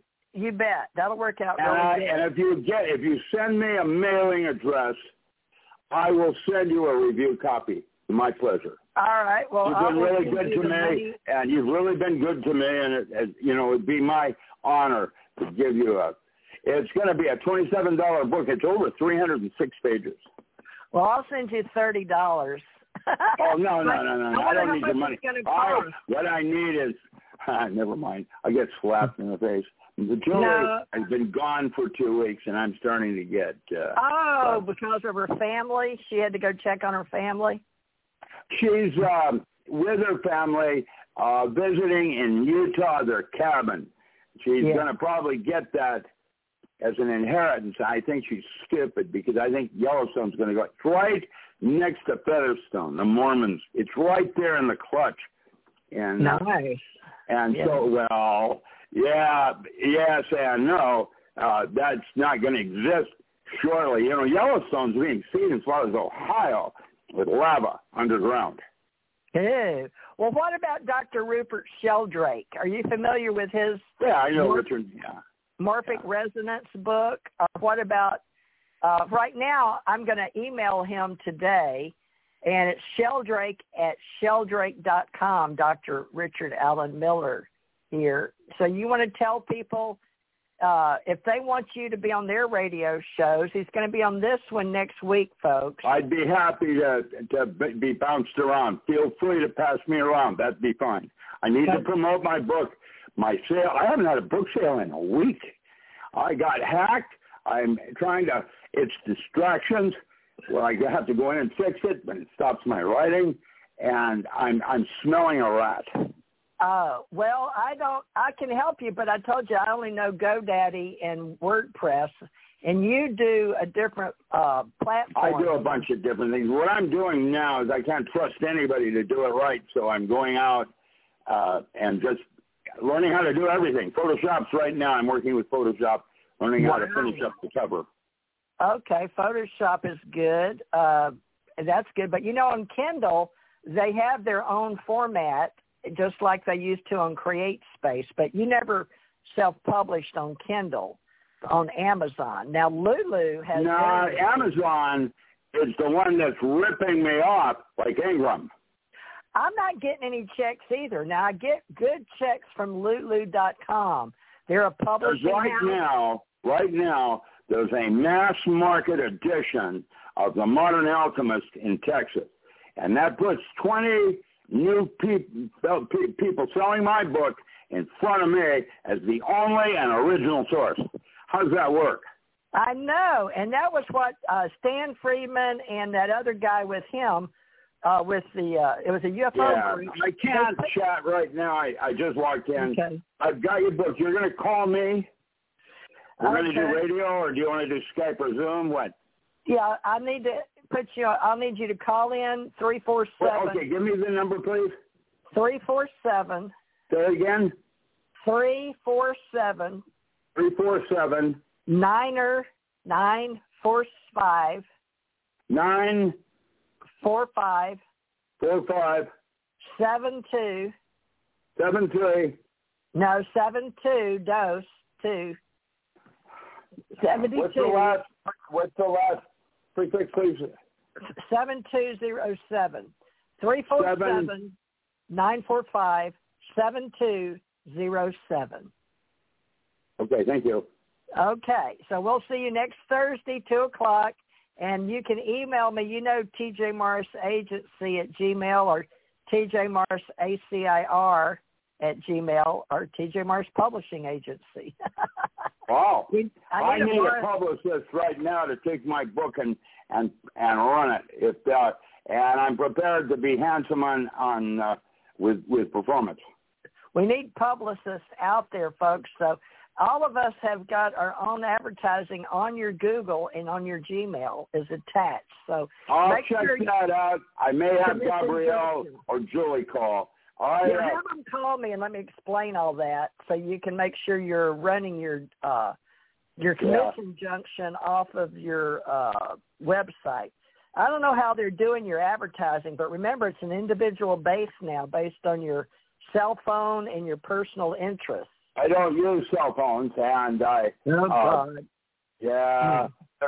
Anyway, I've got to run, Theresa. I'll talk to you shortly. All right. Bye-bye. Thank you. Thank you. Okay, folks, we'll get him back. Interesting. Janet didn't show up. All right, Janet, I pulled you off of this show, and I was trying to find Dr. Richard Allen Miller's picture, but I can't find it, so I've got to go back in and have him send them to me.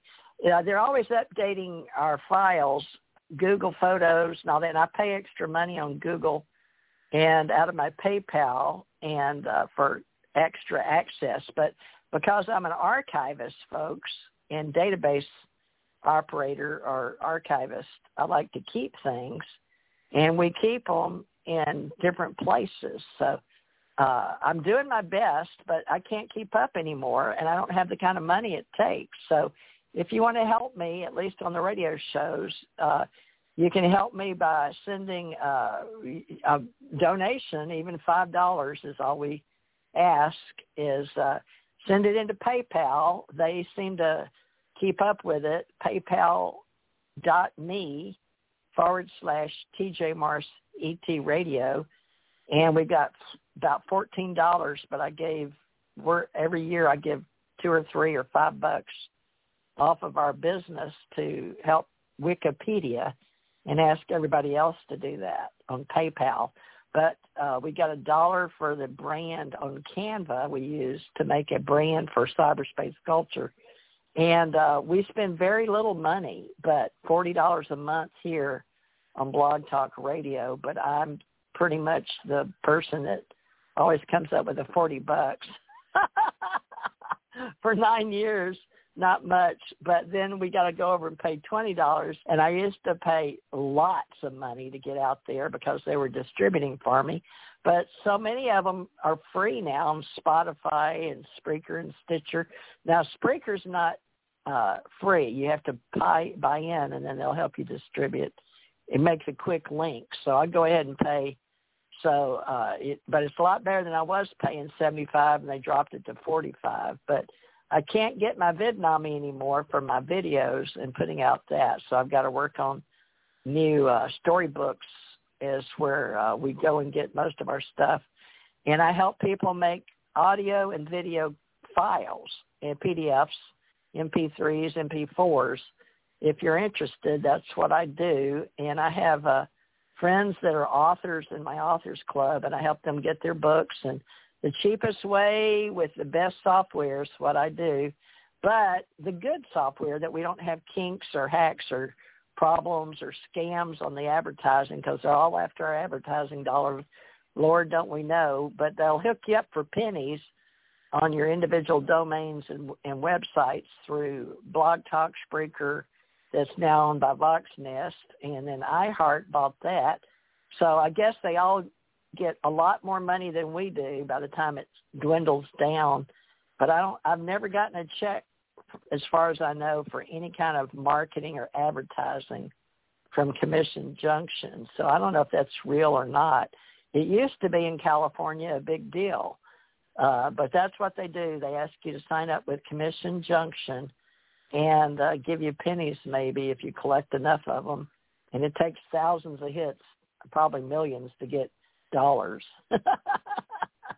So you do what you can for yourself out there, folks. But now we are evangelists for internet, so don't forget that. I mean, we're big on getting your smartphone and your internet up, run it with AT&T or T-Mobile or Verizon or whoever, and your internet with Mediacom or DirecTV, I don't know, HughesNet, whoever you're running it through. Is there even a HughesNet anymore? I don't even know. I used to have HughesNet myself, but I'll look it up real quick. Hughes Communications, wholly owned of Germantown, Maryland. So I guess they're still in business. Germantown, Maryland CEO Pradman Call. I guess they're still. Oh, it says HughesNet Gulf Breeze. How about that? I didn't know they had a HughesNet here. Satellite internet now, but I'm American Communications Online, and they didn't have it where I lived. I had to go with Mediacom, Now, AT&T is starting to roll back in around Gulf Breeze with copper lines, but we don't have fiber optics here yet, folks. Even good old AT&T, which has always been the old special, and they made me sell my stock. I didn't have but like 1 or 2 or maybe 20, I don't know, at one time. But I didn't have enough, and they crowded me out because I was costing them paper trail money on the Internet because I didn't have much. So I finally sold it when I retired in 2017 or so, 2018, I guess. Well, love and light, everybody. It's been a great time. I really appreciate Melinda T D'Amico. I'm sorry Janet Lesson couldn't make it. I was looking forward to her helping us. But that's okay. She may come back sometime. She's my best BFF out of Hawaii.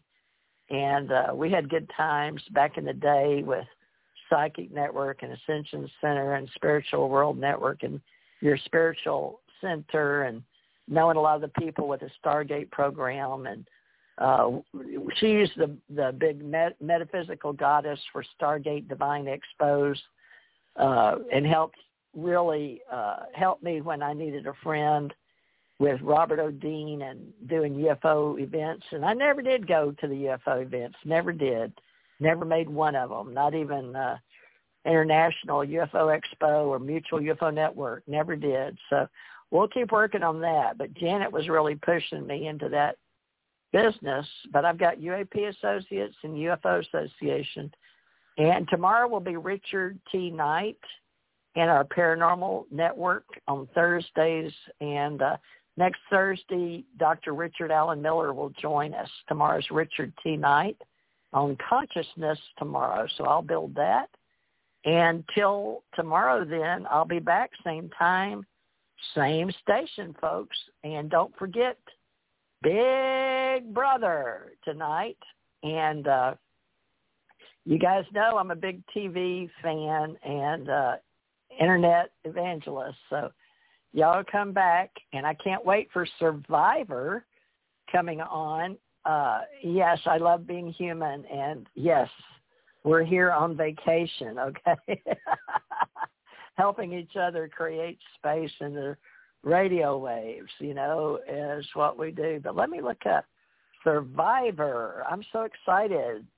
Season 41 cast. Let's see. Episode September 22nd, folks, on CBS, WKRG, 7 p.m. my time. The Veteran Reality Series, hosted by Jeff Probst, a good-looking man. 18 castaways to fill the 41st installment of this season, and they have an introduction of fresh elements to the competition. I promise to battle out for $1 million in the title of Soul Survivor. It's really a good competition of people. They outwit, outlast, and outplay, and I can't find it, but I know that's what it's about. And we're going to have a good time. It's supposed to be the best ever in 2021, September 22nd. So Big Brother tonight, and look forward. I wish they'd bring back Debris. Darn it, Debris. That was a good show, Debris. All right, well, love and light. Look forward to seeing y'all tomorrow, and with Richard tonight and tomorrow and Sunday, Survivor, Big Brother. Oh, I never noticed that, but that's the same days I do radio. Fancy that. All right, love and light, folks. Just a coincidence and one another's serendipity, synchronicity. Now, how do I get off of this radio wave, airwave? Okay, normally I play music, don't I?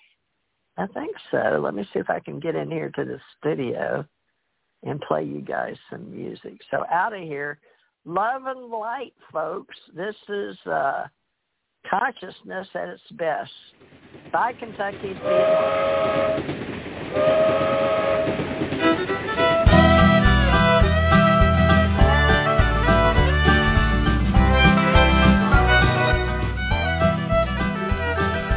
Bluegrass trains are coming. I say the bluegrass trains are coming from Beaverdale down to Alabama. The bluegrass trains are coming. Bluegrass trains are coming. Long It's a song's refrain, and I gotta remain. Bluegrass trains are coming. Bluegrass trains are coming. You'll hear Bill Monroe's a strumming. Lester Flatt, Earl Scruggs, Ralph Stanley giving hugs. As the bluegrass trains are coming.